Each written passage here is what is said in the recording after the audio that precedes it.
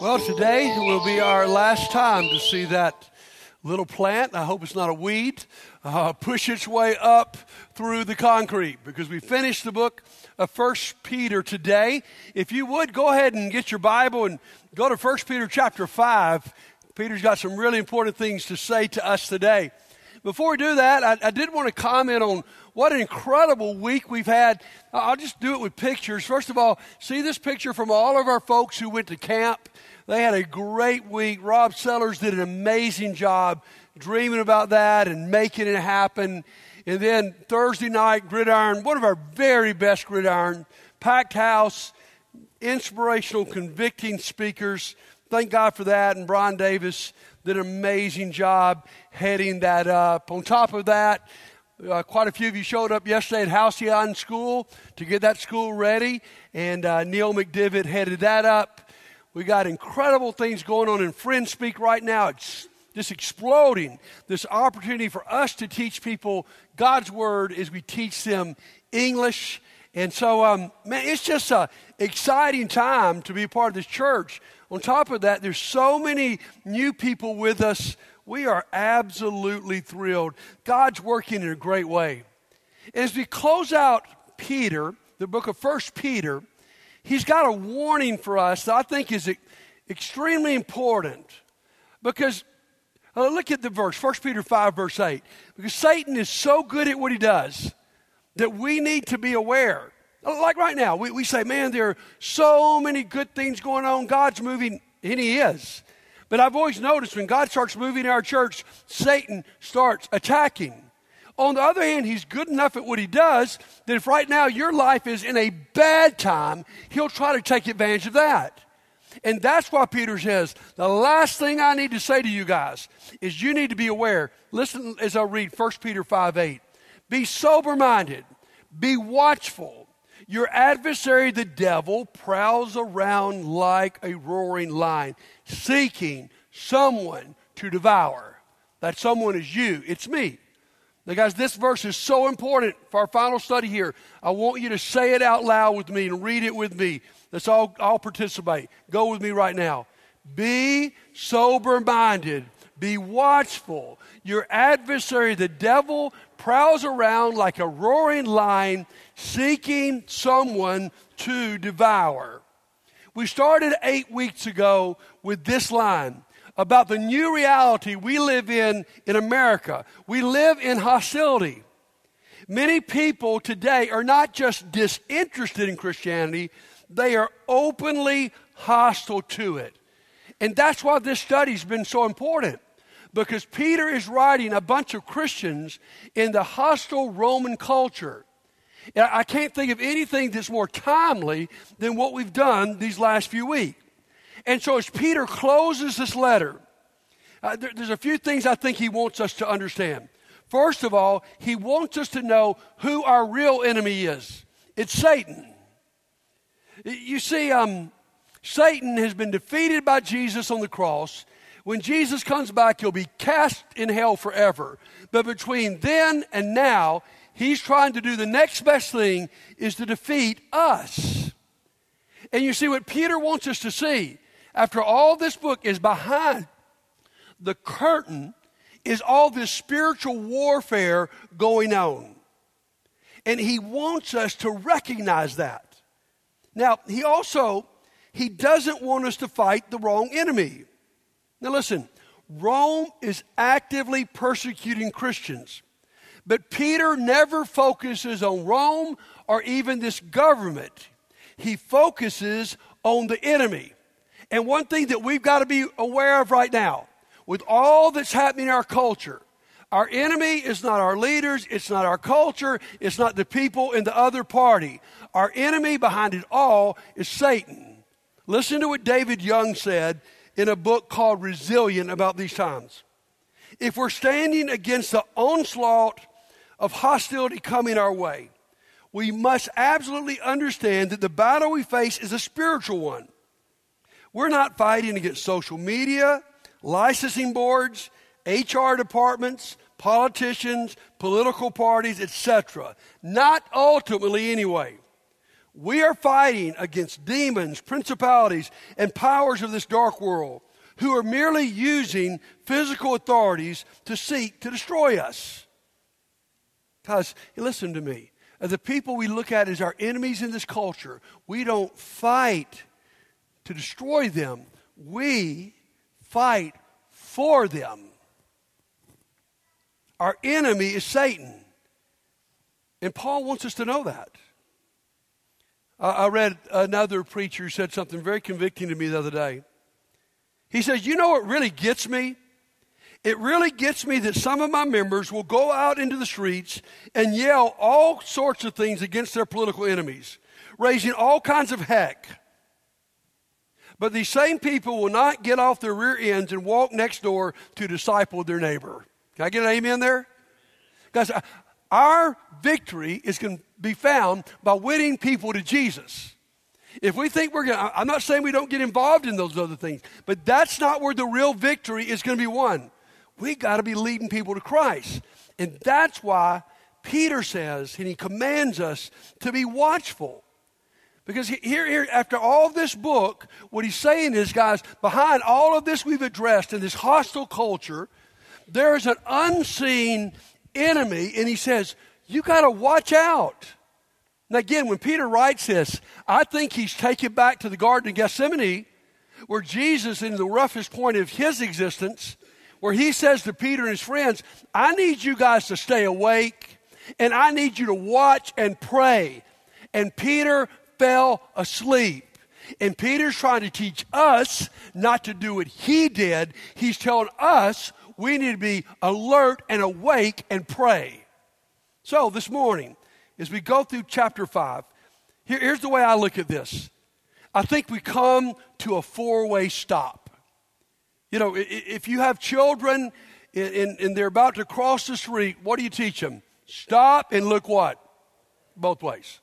What Peter's saying to us is, we got a four-way stop. You need to stop and look all ways. Now, most of us don't like four-way stops.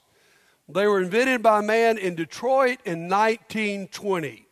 If he weren't dead by now, I'd like to shoot him, right? Because I look at it as four-way yield signs. Okay? I'm really bad about not coming to complete stop. And that's dangerous because guess this. When they put a four-way stop at an intersection, it cuts down on accidents 45%. And what Peter's saying to us is if we will come to these four stops today and think about it, it will cut down on Satan's effectiveness in our life. So, let me give you those. Number one, look to one another. Now, last week we studied a verse where Peter says, above all, in other words, let me get your attention. Above everything else I've told you in this book, love each other. You see, Satan's tactic is isolation. And what Peter's saying here, what he said back in the last chapter, is, guys, you got to have each other. Listen, I don't care how talented an athlete you are. If you go on a basketball court by yourself to play 5, you're going to be defeated. Or you go on a football field 1 on 11, you're going to be obliterated. And if you go on a battlefield in this war by yourself, you will not make it. And that's why he says, guys, in all of your priorities in life, one of the top ones is you love each other. And when we get to the first 4 verses of chapter 5, he says there's even a safety net in our churches. We call them elders, overseers, shepherds. If you want to go in depth on this, I preached a sermon on this back in the spring. But what is the leadership of the church about? It's about shepherding. What does a shepherd do? A shepherd guides, a shepherd provides, and a shepherd protects. And guys, in our church, we have 12 shepherds. We're blessed with an amazing group of men to shepherd our church. And guys, what they do is to try to protect us. They do to try to say, hey, buddy, if you're going in the wrong direction, man, can I come help pull you back in? If you're doing good, can I applaud you? And that's why, guys, a local church is so important. Because if Satan can get you out there by yourself, he can pick you off. Everybody biblically needs to be in a church, and Peter even says it, under subjection to a spiritual, godly leadership. Because sometimes we become blind to what's going on in our life. And Peter says, you've been given this group of shepherds so that you will be taken care of. Now, under this first point, I've got to say this. Satan works overtime to give you and me an excuse to stay disconnected from a church. Guys, think about the reputation of church today. He's going to work overtime. Why? Because he knows if he can keep you disconnected, he can get you. And so what does he do? We get hurt in church. Sometimes we don't agree with things in church. Sometimes someone doesn't speak to us, or someone doesn't pay attention to us, or we're not called when we think we should have been called. And he's going to use all of those things to say, you know what, stay away from that. And what a wise move by Satan, because he can get you upset enough to disconnect yourself. What you got to remember is they aren't perfect, neither are you perfect, and we got to have each other. And so he's going to work overtime that you don't stop at this point right now and go, you know what, am I connected to a church? Number 2, let's look at verses 6 and 7. Humble yourselves, therefore, under the mighty hand of God, so at the proper time he may exalt you. Let's stop there just for a second. Timing is a big issue in the book of 1 Peter, okay? Why is it a big issue? Because when you're going through suffering, God's timing is not normally what we want, okay? I mean, God normally doesn't do things when we think he should. Ask Joseph. He's sold into slavery. He's there for 13 years before his family shows up. Ask Moses. He makes a mistake. He's exiled to the desert for 40 years. Ask Jesus. He doesn't start his preaching ministry until he's 30 years old. Timing is so key, and often we get upset with God's timing. But what Peter says is wait. At the proper time, he'll exalt you. Now, verse 7, one of my favorite verses in all the Bible. You may need it today. I need it today. Casting all your anxieties on him because he cares for you. Love that verse. So what is stop number 2? Look up to God.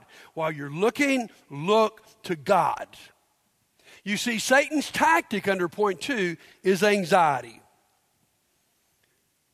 Every statistic says today we live in a culture with an epidemic of anxiety.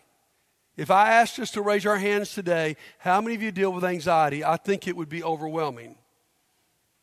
Because, guys, we do live in difficult times. And the easiest thing for me is to internalize it and become an anxious person. Now, I don't know if that describes you. And if I can be frank with you this morning, I've never thought I was an anxious person. I think I normally handle things pretty coolly and calmly. But over the last year, I've come to the conclusion I've really been dealing with a lot of anxiety. And I told you a few months ago that I was having trouble sleeping. Thank you for your prayers. I'm sleeping much better. What I found out is, man, when I'm taking in all the news and I'm seeing what's happening in our culture, when I'm seeing what's happening in Christianity and so many churches that are closing, I've been internalizing that anxiety. Now, I don't know what you get anxious about. But if you're dealing with anxiety, Peter has some advice for you. What is it? Cast all your cares on him. Well, why would you do that? Because he cares for you. First thing I got to convince you is that he cares for you. We're going to celebrate communion at the end of this service. If anything says to you and I, he cares for you, it's what Jesus did on the cross. So what do? He says cast. It's the same word used for fishermen in a pond when he casts a lure. You cast it as far as you can. You throw it, you chunk it, you get it away from you. And what Peter's saying is when you are dealing with anxiety, which is one of the devil's greatest attacks, throw it on God. And the greatest power we have to do this, that's the way we do this, is we pray. Philippians chapter 4, Paul basically says, take your worry list and make it your what? Your prayer list. Let me ask you, what are you worrying about right now? Here's what Satan's going to try to do. He's going to try to keep you off your knees. I'll remind you of something we said a year ago. Knees before feet, before you get out of bed on your feet, hit your knees and just go ahead at the beginning of the day and throw it all on God. You can't handle it. He can handle it. Just say to him, Lord, I can't handle this. I don't understand this. I don't like this. I wish I could do something about it, but it's too crazy. You got to handle it. And so we must look up to God. And then look at verses 8 and 9, back to our key verse. Be sober-minded, be watchful. Your adversary, the devil, prowls around. What vivid imagery. He prowls around like a roaring lion, seeking someone to devour. Resist him firm in your faith, knowing that all kinds of suffering are being experienced by your brotherhood throughout the world. Stop sign number 3. Look out, my friends, for the devil. Now, what's the word devil mean? The word devil literally means slanderer, accuser. And already twice in this book, he's talked about people slandering Christians. And what he's trying to say to you guys is behind the slander, behind people who make fun of us, behind people who revile us, is the great slanderer Satan. He is, Revelation says, he's the accuser of the brethren. And if he can't get people around us to accuse us, here's what I see happen in my life, is I start having accusations in my mind.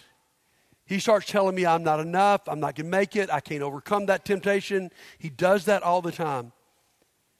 One of our speakers at Gridiron this week is Dan Orlovsky. And everybody knows him from that prayer he led when Damar Hamlin was about to die from the heart failure he had on the field.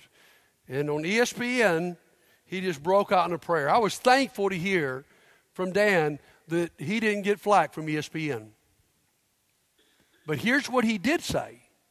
He said, after that great high, and people throughout the country saying, thank you, thank you, thank you, that was the right thing to do.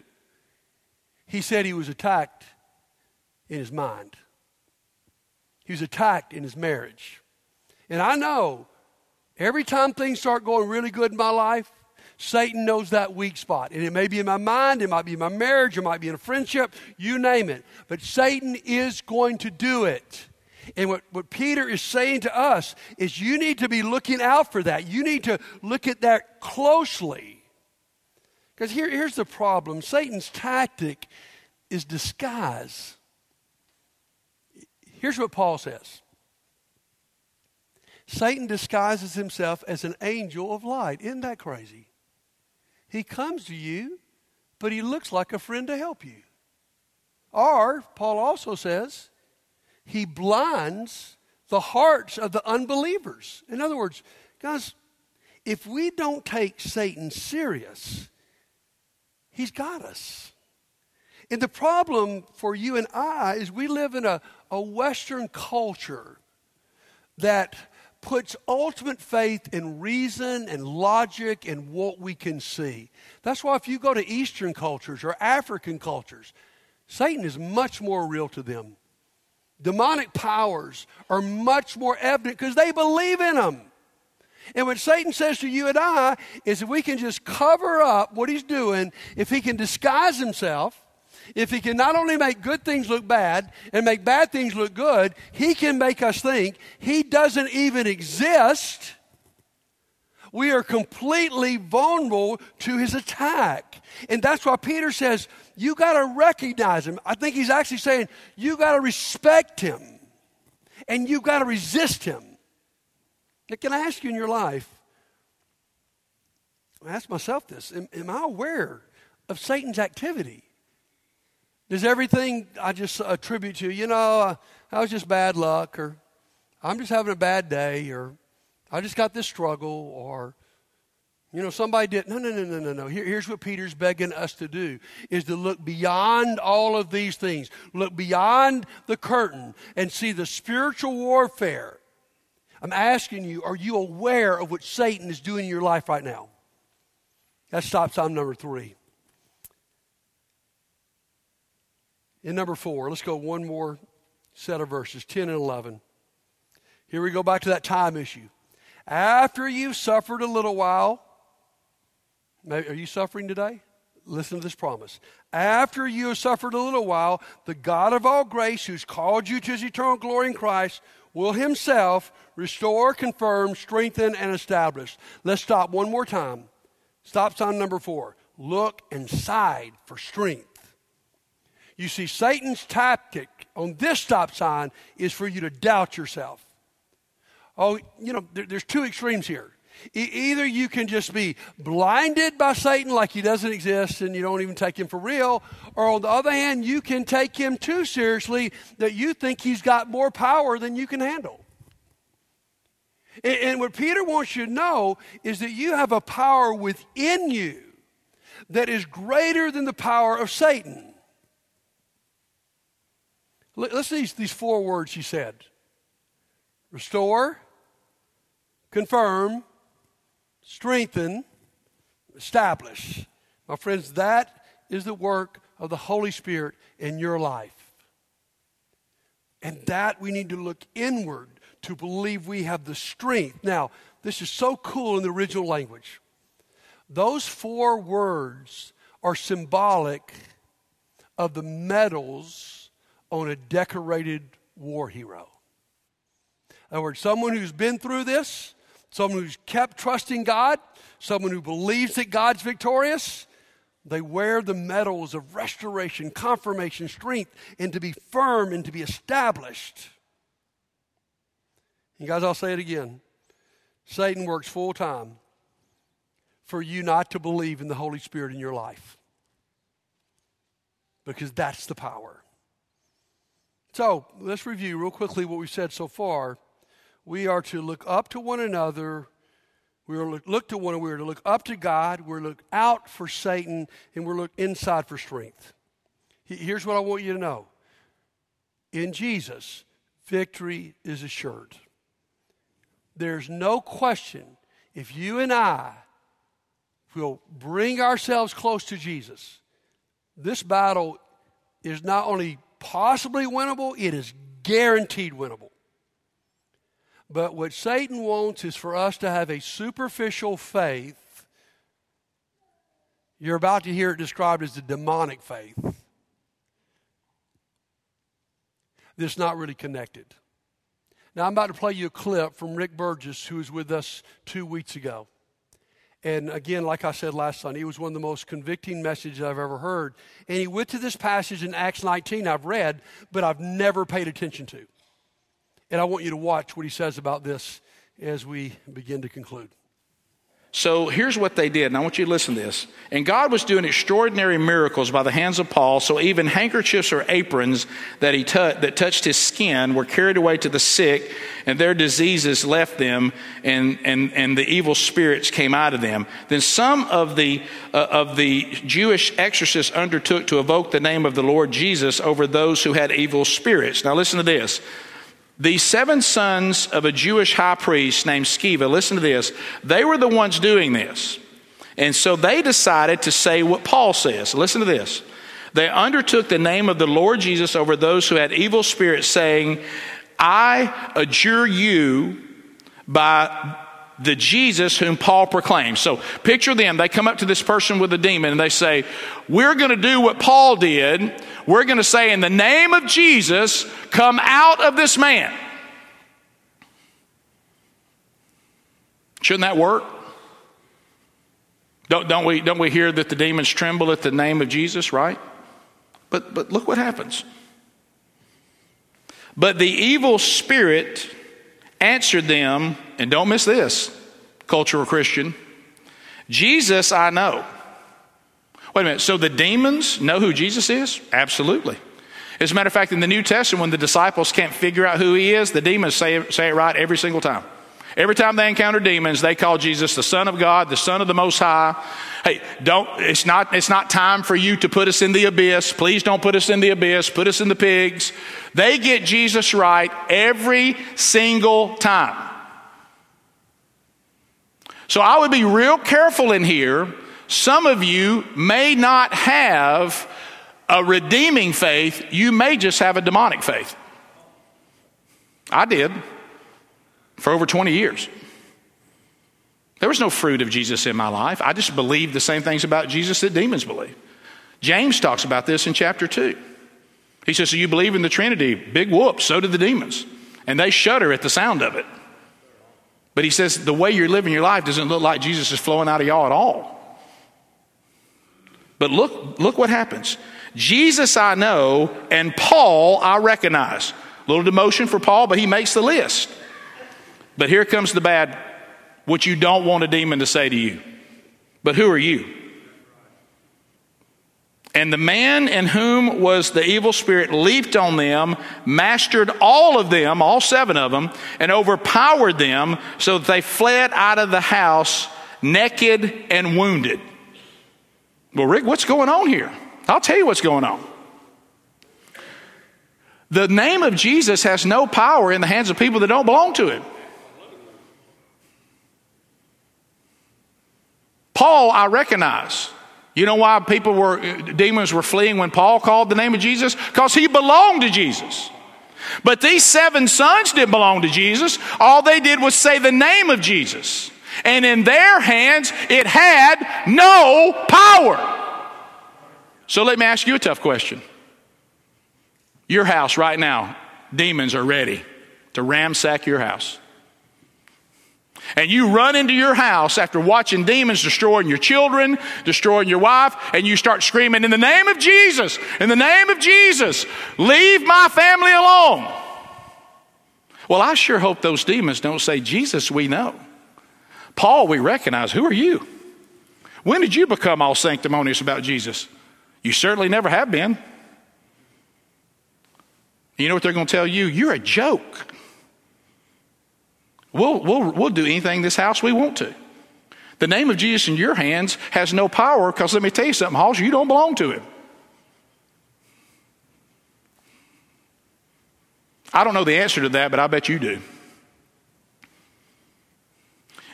If you don't care about this, and Jesus is something that's on the back burner of your life that you get to for over a cultural obligation most Sundays, if it doesn't rain, or you're not late getting back from the game or the hunt or the golf or the whatever is your true God, travel ball. Did you see Babylon Bee? Dad concerned that church may interfere with travel ball schedule.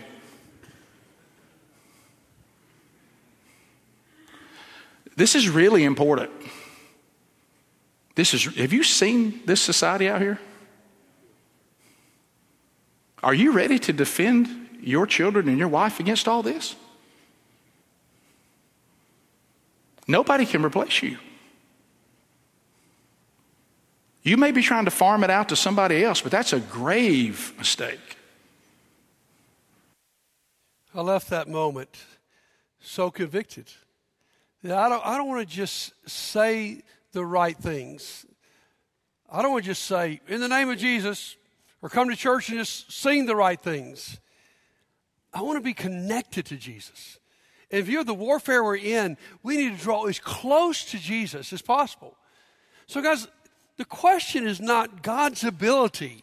That's settled. The question is not even of God's love for you. That's settled.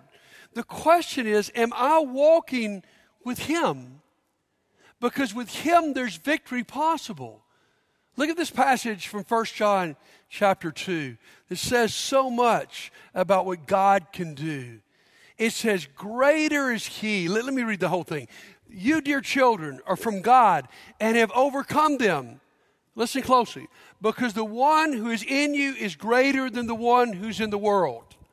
Don't listen to this message and think, oh my goodness, Satan's got everything. He's got me and there's no choice. No.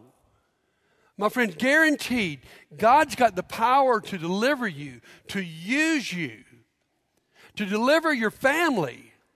But for us, we've got to come to these stop signs and think. Guys, listen, if Satan can get you in and out of this place today without really thinking about your life, without asking these questions at these stop signs, without slowing down enough to go, am I really looking into my brothers and sisters?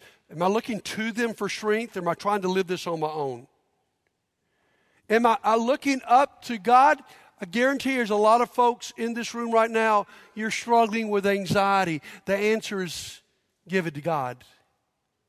Am I honestly looking out for Satan? Or I've been so blinded that he's just running all over me? And am I making sure I'm looking inward to the power of the Holy Spirit? So today we're about to sing a song. It's an awesome song about how great God is.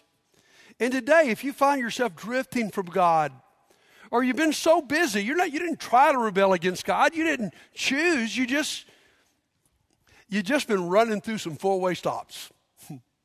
You've been yielding where you should have stopped and thought about it. That's what today's about. If today's the day, like Caden Donaldson in first service, that you're ready to surrender your life to Jesus and be baptized, meet us up here. If today's the day that you need to say, you know what, I need to stop and think, and I want to put a marker down on this front row today that things are going to be different. Or maybe today you've walked in here with great anxiety about so many things, and it's time that you join us in just a moment, and let's cast it on God. Because listen closely to me. Listen closely to Peter. He cares for you. Are you tired of just having a demonic faith that just says the right thing but doesn't live the right thing? Today could be a turning day. If we can help you, come right now while we stand and sing. Briefly to you, exhorting, boy, he's done that, and declaring that this is the true grace of God. Stand firm in it. She who is Babylon, that's probably his reference to Rome. God's people have been in exile in Babylon, and now they feel in exile in modern Rome. We feel in exile sometimes in our own country. Who is likewise chosen sends you greetings. So does Mark, my son. Greet one another with the kiss of love. Peace to all of you who are in Christ. Fascinating. He started chapter 1 by extending peace, and he closes in chapter 5 saying the same thing. But I think we got to be honest here for a moment. Peter has been that rugged old fisherman we know him to be. And if you've been listening, he's been challenging.